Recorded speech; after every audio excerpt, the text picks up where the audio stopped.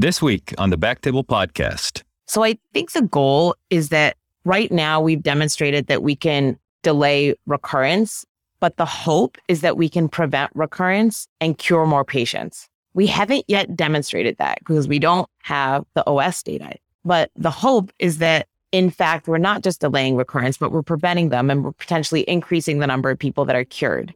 And so that's what I think the holy grail is. But I think the data is still a little immature because we haven't yet proved that.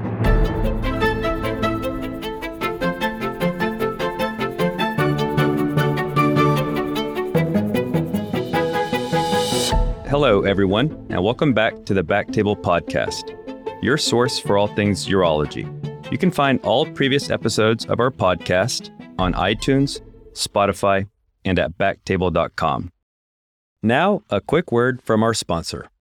Taking out med school loans had me watching every penny. I took 2 buses to get to campus. During my residency, I walked 20 blocks. But since I opened a Laurel Road linked checking account when I refinanced my loans, I got a crazy low rate plus a cash bonus. And all that extra money helped me finally buy my own car. Where are we going? Anywhere we want. Laurel Road for Doctors. Banking, insights, and benefits uniquely designed for doctors. See laurelroad.com/doctor checking for full terms and conditions. Laurel Road is a brand of KeyBank N.A. member FDIC.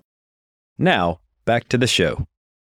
This is Aditya Bagrodia as your host this week, and I'm very excited to introduce our 2 guests today. Karim Bensalah, who is the chair and professor at the University of Rennes in France, and Raina McKay, who is an associate professor at UC San Diego. More importantly, these are 2 dear people to me. Karim was one of my first mentors when I was a medical student and really shaped the way I thought about academics in urology.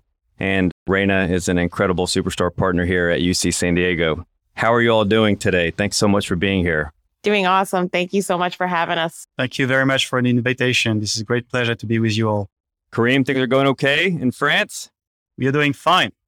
Very sunny. Excellent. Excellent. So today we're going to talk about adjuvant therapy for kidney cancer. I think it's safe to say over the last 20 years, 2 decades or so, this has been a black hole and kind of a holy grail. You know, there's been so many attempts, cytokines, interferons, vaccines, and really almost no signal for the last 15, 20 years or so. So we'll kind of jump into the state of affairs and maybe practical implementation of this. So Karim, let me just start with you. When you get a new referral kidney cancer patient, you're looking at the imaging. Are you already starting to think about, I'm going to start the conversation of bringing up adjuvant therapy at that point? Yes, I do. Particularly when you see those patients in whom you think the pathology won't be good, those who have big tumors, those who have venous thrombosis, I might tell them that it's one possibility that when I see them after surgery, we will discuss the inclusion into an adjuvant trial. Okay. So features, venous thrombus, suspicious lymph nodes, extension into the adrenal, things like this, you maybe bring up the conversation, but it doesn't sound like you're actually making a medical oncology referral at that point. Oh, not before surgery, because at least in France, for now, we don't have any neoadjuvant trials. So we'll have to wait for ultimate pathology to decide whether we will or not include them in adjuvant trials. Got it. And Raina, so if I saw somebody with like a fairly clear-cut level 1, level 2 tumor thrombus, probably obviously go ahead and get them completely staged, brain imaging, CT chest, abdominal imaging.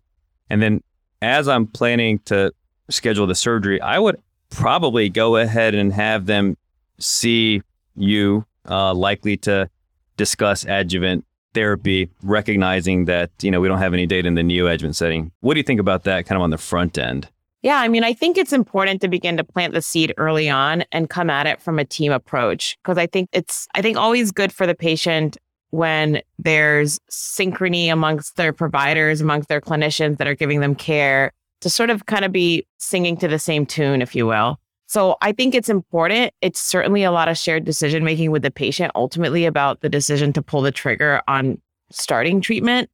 But having that discussion is important, and having it right off the bat is important. Yeah, Karim, I don't think I was clear when I asked you the question. So it was more are you having the conversation? And actually in France, do you administer your own systemic therapies, or is that done in conjunction with the medical oncologist?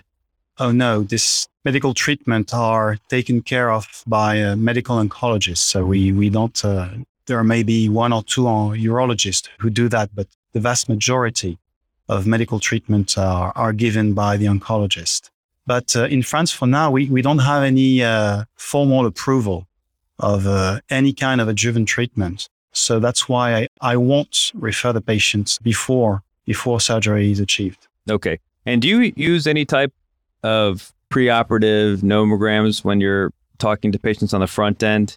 Or is it mostly looks like there's, some possible nodal involvement, some possible renal sinus invasion or venous branch invasion, and your risk of relapse may be X, Y, or Z? How do you approach that? Or just wait for the final pathology?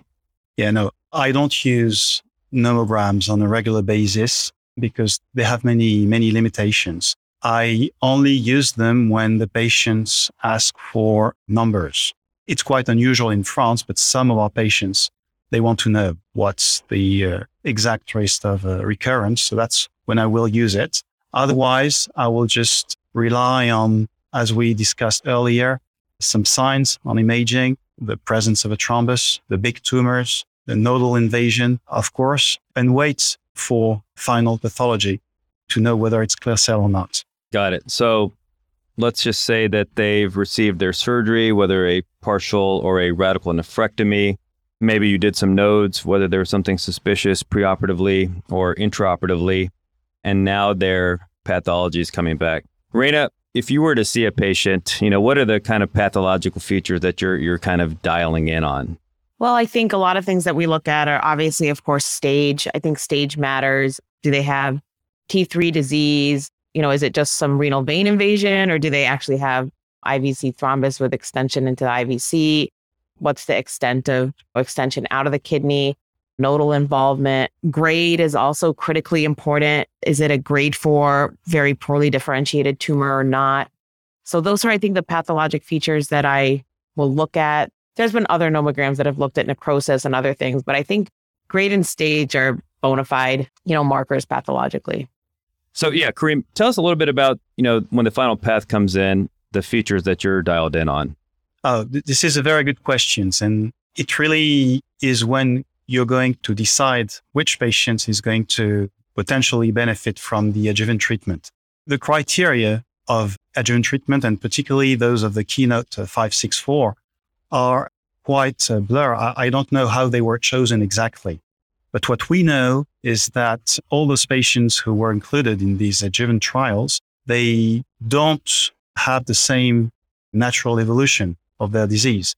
Particularly PT2 and PT3A patients usually do good, whereas PT3B, PT4, and plus patients are the ones who have the highest risk of recurrence. So these are the ones I will focus on to discuss with them the inclusion in the trial or give them the treatment if available. Yeah, I think that's a critical point. And I also would love to hear y'all's perspective on if sarcomatoid features or rhabdoid features are reported in the pathology. Does that kind of catch your attention in any type of meaningful way? Oh, absolutely. I mean, I think that's a really high-risk feature. Not really. All right, so some differing opinions on the impact of sarcomatoid and rhabdoid features. Okay, so let's say that you're typically seeing patients 2 to 4 weeks after surgery. And I agree, in my practice, I usually don't actually pull up a nomogram. If they're T3, I do think it's worthwhile and above to mention, at least the risk of relapse is going to approach 30 to 50%. And I also think T3 is a bit of a catch-all, what's renal sinus fat or segmental vessel or perinephric fat. Those to me are slightly different biologies. All right, so they're 2 to 4 weeks out. Karim, who are you referring to see your medical oncology? The ones I will prioritize are patients with venous thrombus. I think it's really a marker of bad biology. When the tumor is able to invade the vein, it's probably that she has the ability to do some damage. So they will be the ones if the CT scan rules out any kind of distant metastasis, they will be the ones I will refer to the oncologist. Then I will focus on those who have big tumors.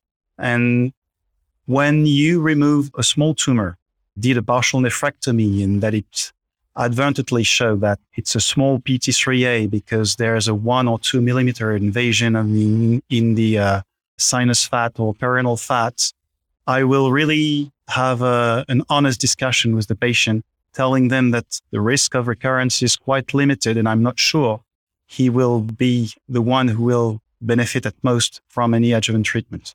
So maybe before we jump into like really a deep dive into the pathology, how about patient-specific factors? Is there age ranges, or are there age ranges, gender considerations, or even just general partial versus radical nephrectomy that are impacting your decision here, or are those kind of inconsequential? What do you think, Reina?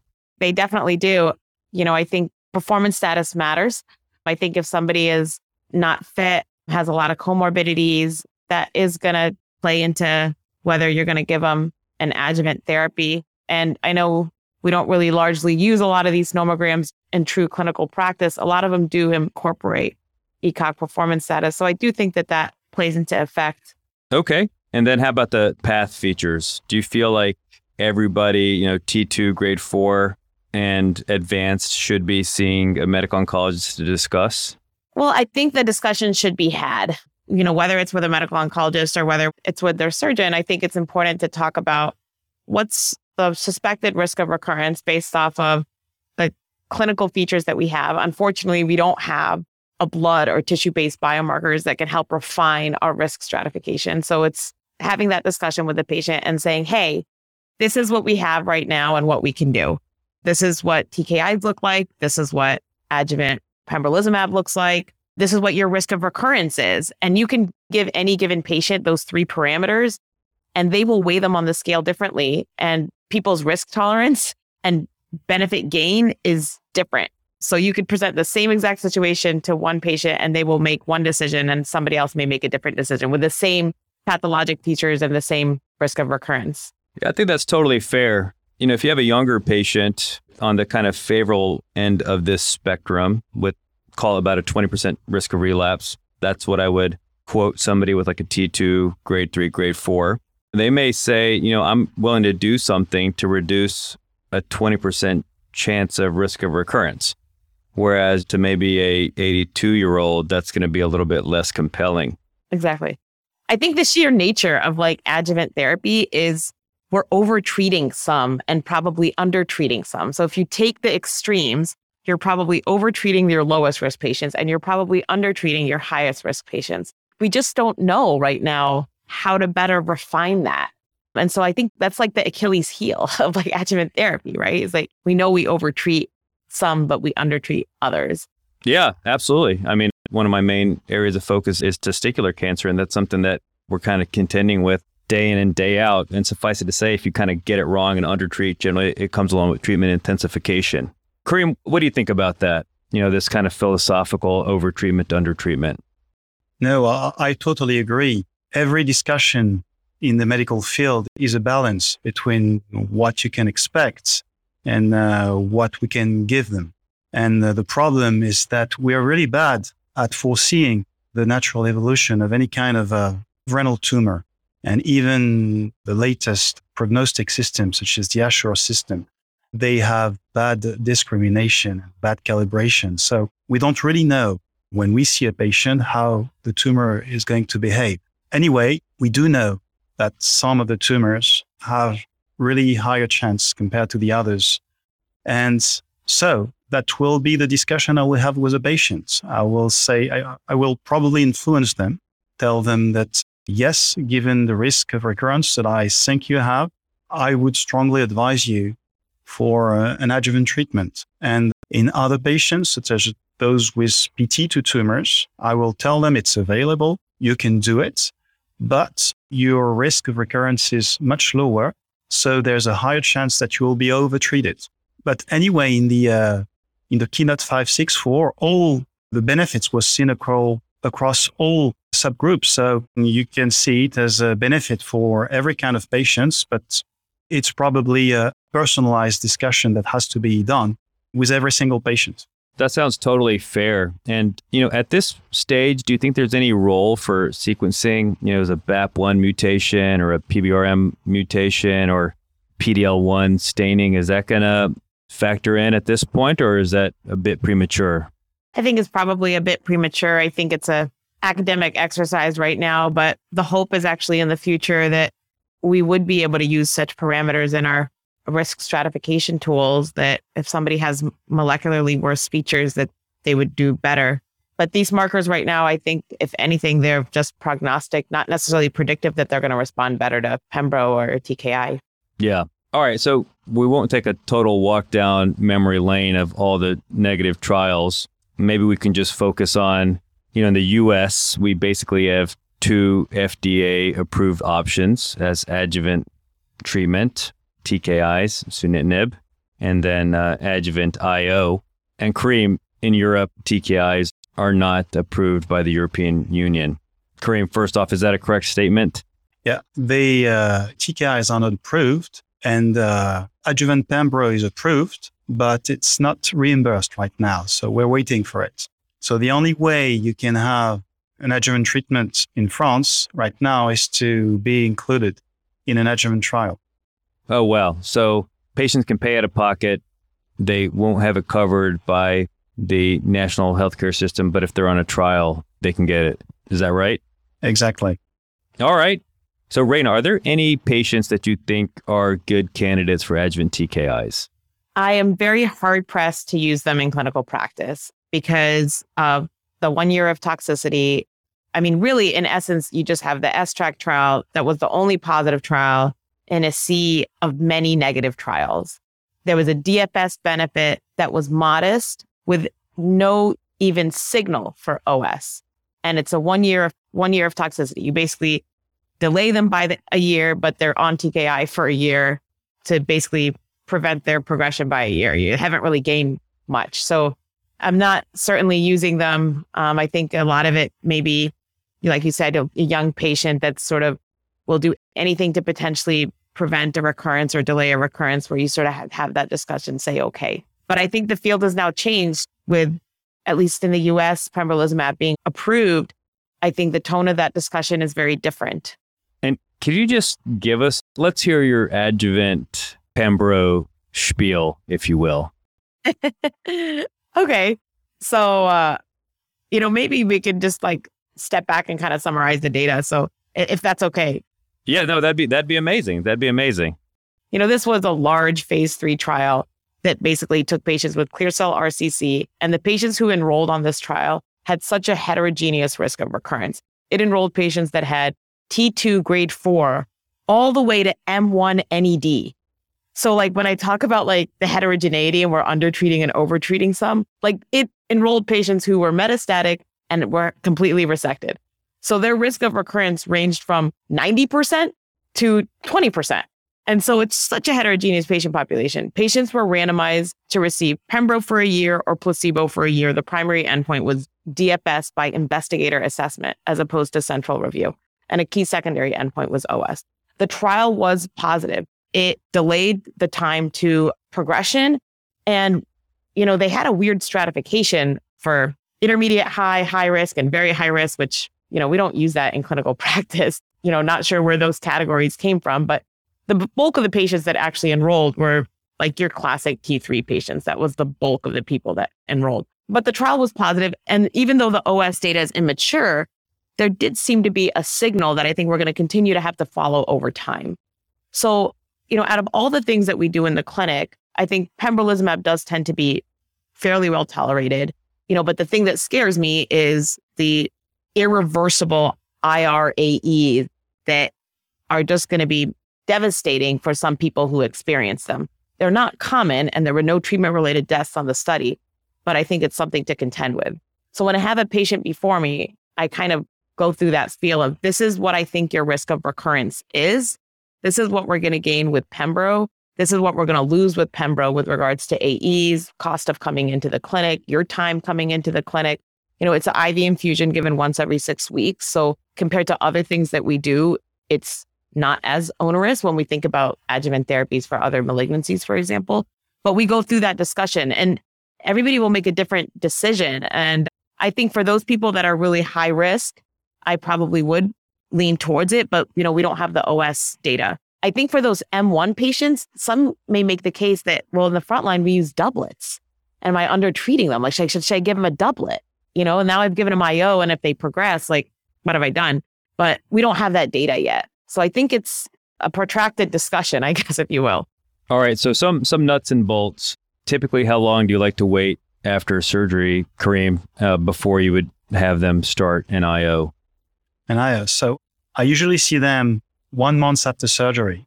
And if they recovered well, and if they're willing to have this treatment, if they don't have too many comorbidities, if they are well aware of the potential side effects and the impact on their quality of life, because they have to come regularly to the clinics, they have to undergo more stringent follow-up, then I'll refer them to the medical oncologist right away. Okay, so what I typically do is, after I see them post-operatively, if they're truly high risk, I generally would put in the medical oncology referral. We're actually quite lucky here to have a multidisciplinary clinic where they can actually be directly scheduled in to meet with the medical oncologist, radiation oncologist, and urologist.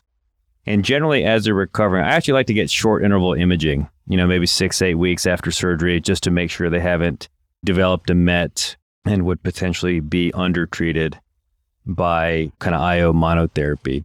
What do y'all think about that? I think this is perfect. This is the way to do. Okay, so generally you want them recovered 6 weeks. Their wound healing complications, et cetera, are really deemed to be a good candidate. Then it's once every 3 weeks for a year, or is it 6 weeks, Raina? Yeah, it could be given once every 6 weeks, actually. There is a every 3-week formulation for Pembro, but you can certainly do it once every 6. And in clinical practice, probably that's what we do, but with a lot of instruction around AEs and when to call and things like that. All right.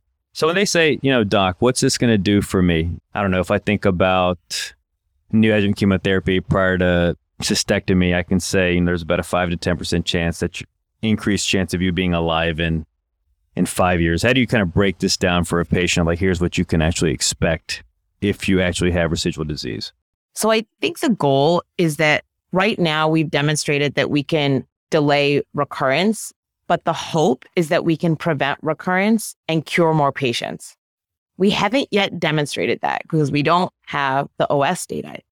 But the hope is that, in fact, we're not just delaying recurrence, but we're preventing them and we're potentially increasing the number of people that are cured. And so that's what I think the holy grail is. But I think the data is still a little immature because we haven't yet proved that. Sure. So we've talked about when to start. We've talked about how frequently. I've already learned, when you read the article, I think it's every 3 weeks, and 6 weeks is actually relatively tolerable. 52 divided by 6 is about 8 treatments per year, pretty doable. An infusion's a couple of hours. And then without kind of getting into the nitty gritty, and patients are like, all right, what can I maybe anticipate from a side effect profile? I think most patients actually tend to tolerate the treatment quite well. There may be some fatigue, there may be some low-grade diarrhea, maybe a rash, kind of allergic type symptoms. Maybe their LFTs bump a little bit, but they don't necessarily feel that. That's something that I see. Then we stop their therapy or adjust things. But like I said, most patients are actually going to feel well. The rates of grade 3 and higher tox on the trial was less than 20%. But I think in those patients that have grade 3 or higher toxicity, it can be pretty significant. Like I said, they could get profound colitis, they could get type 1 diabetes and be on insulin. These things are rare, but I think if we think about broad utilization of adjuvant pembrolizumab in the masses, we're going to see these events occur. Even though, like I said, there was no treatment-related deaths on the study, but I think when we scale things up into real-world practice, and now there's thousands of patients that are getting this adjuvant therapy, we're going to see some of these toxicities arise. Kareem, what's your experience been like? Do you have patients that are receiving adjuvant Pembro? I do. I had patients who received the adjuvant Pembro. I included many patients in I've seen many patients in the iMotion 010 who were receiving atezolizumab. And I remember the patients who were on the STRAC trial and who were receiving Sutent. And now what I can see from a surgeon's perspective is that when they were on TKIs, they were miserable. But when they receive IO as an adjuvant treatment, well, they're doing well. And I can't remember of any one of my patients that I regularly see in parallel with the oncologist who had a really important side effect with adjuvant monotherapy. So that's what I tell them. From a surgeon's perspective, I tell them you can expect a 5 to 10% decrease in terms of recurrence.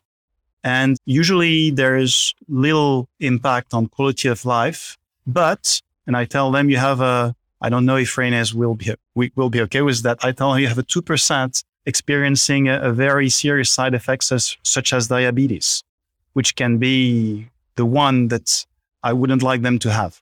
Yeah, I think we've all kind of had some shared patients who had a really profound colitis or a pneumonitis or something like that, or development of, I had a melanoma patient who had finger necrosis, et cetera. But yeah, I kind of agree, from the urologist perspective, I generally would say that this is fairly well tolerated. You do want to have an expert team that's familiar with managing the side effects. What about non-clear cell histologies?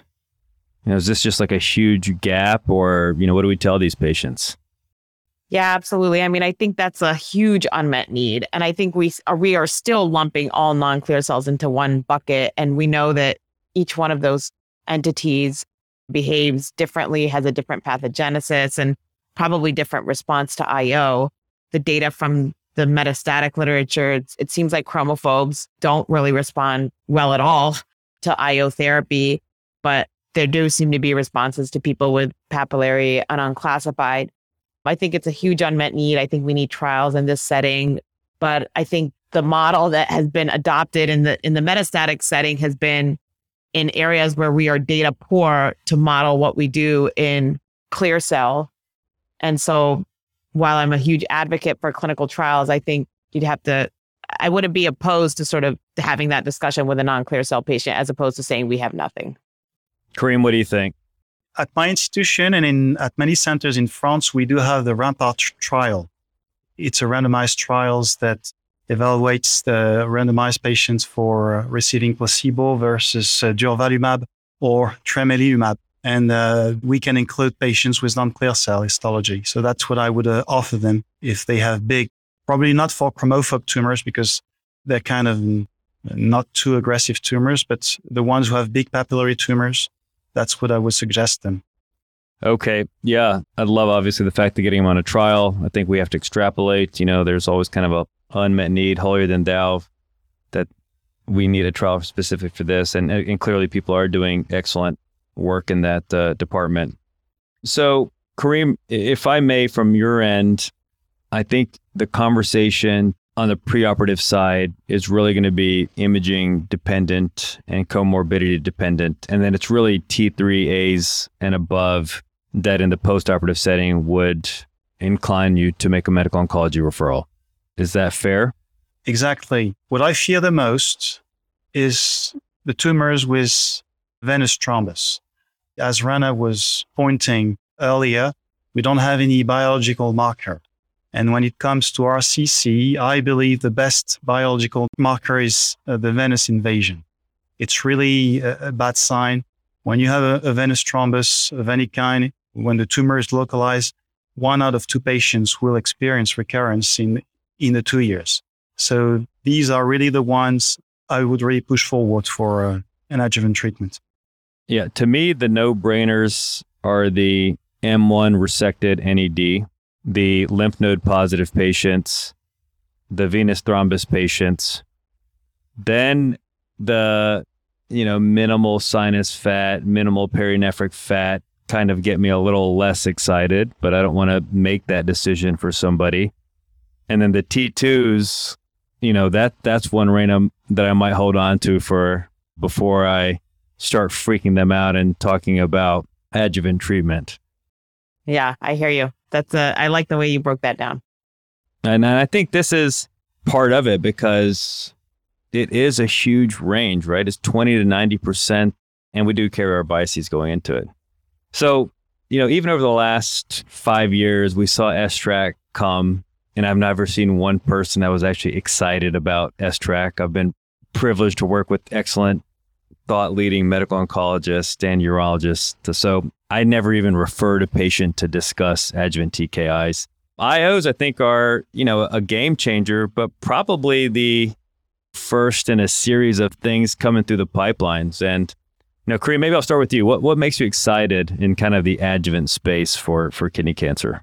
From a surgeon's perspective, I think we should explore the field of perioperative treatments. In the States, you have the PROSPER trial, where the patients are given neoadjuvant and adjuvant nivolumab. And I guess you have the same feeling. When you do surgery in patients who have big tumors, you sometimes see unexpected early progression. And I believe that surgery can be a big trauma, can be deleterious.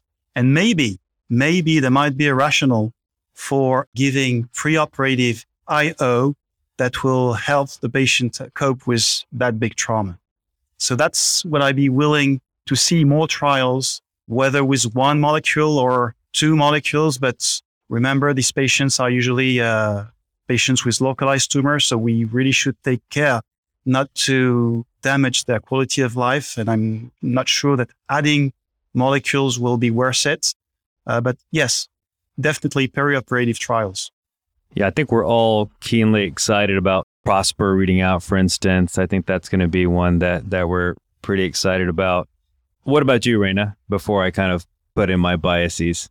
I think the other trials reading out is going to be important. I think there's been data already released from PROSPER that it did not meet the futility mark. So I think more to come. It kind of came out as a release from the DSMB for the trial.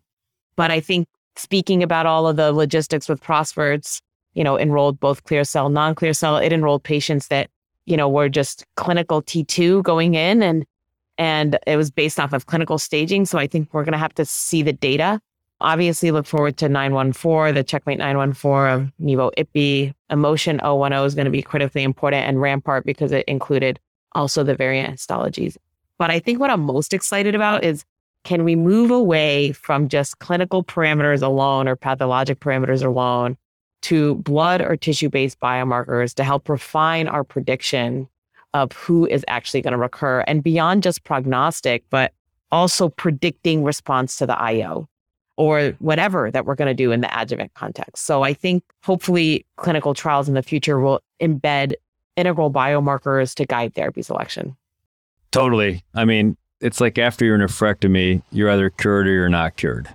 And, if we could, whether it's cell-free DNA or a methylation mark or, the next assay du jour, if we can identify that not cured patient and start really working on them, I think that's obviously going to be a big part of this. And Karim, I absolutely hear what you're saying in terms of adding therapy.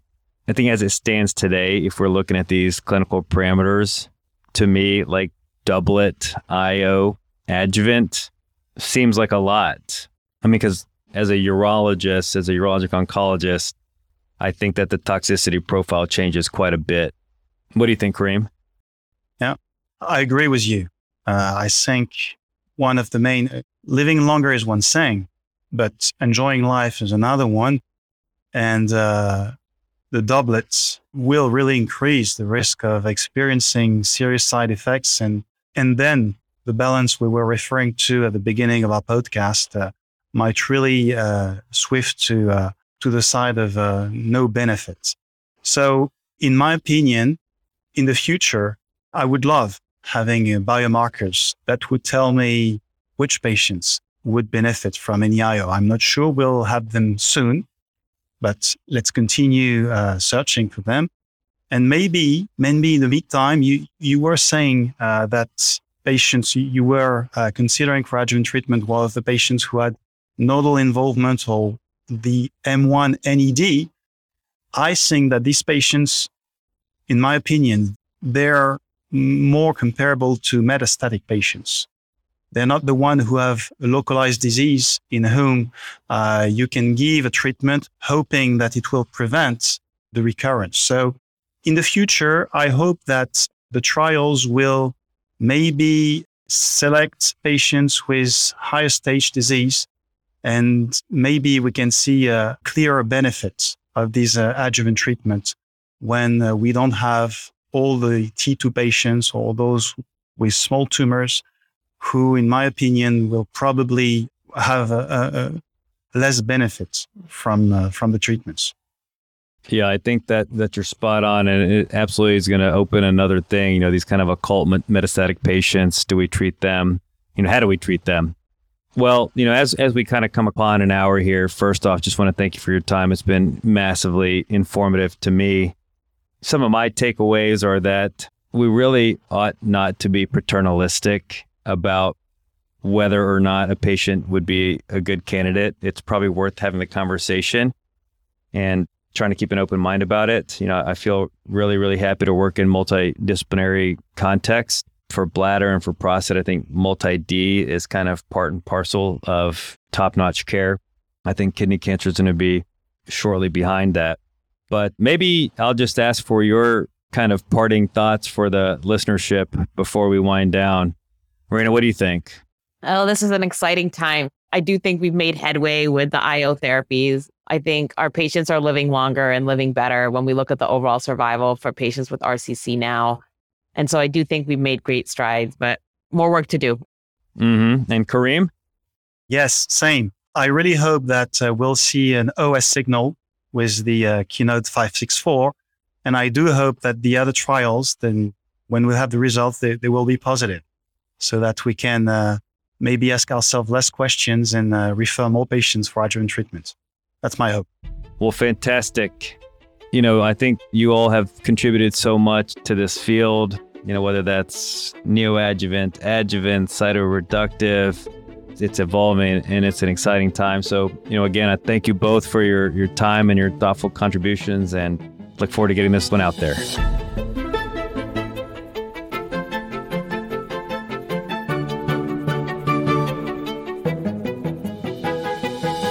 Thank you so much for listening. If you haven't already, make sure to subscribe, rate the podcast 5 stars, and share with a friend. If you have any questions or comments, DM us at _backtable on Instagram, LinkedIn, or Twitter. Backtable is hosted by Aditya Bagrodia and Jose Silva. Our audio team lead is Kieran Gannon, with support from Caleb Hodson, Josh McWhirter, and Ness Smith-Savadoff. Design and digital marketing led by Brian Schmitz, with support from Ishad Sangwan and Vedavi Patwardhan. Social media and PR by Chi Ding. Thanks again for listening, and see you next week.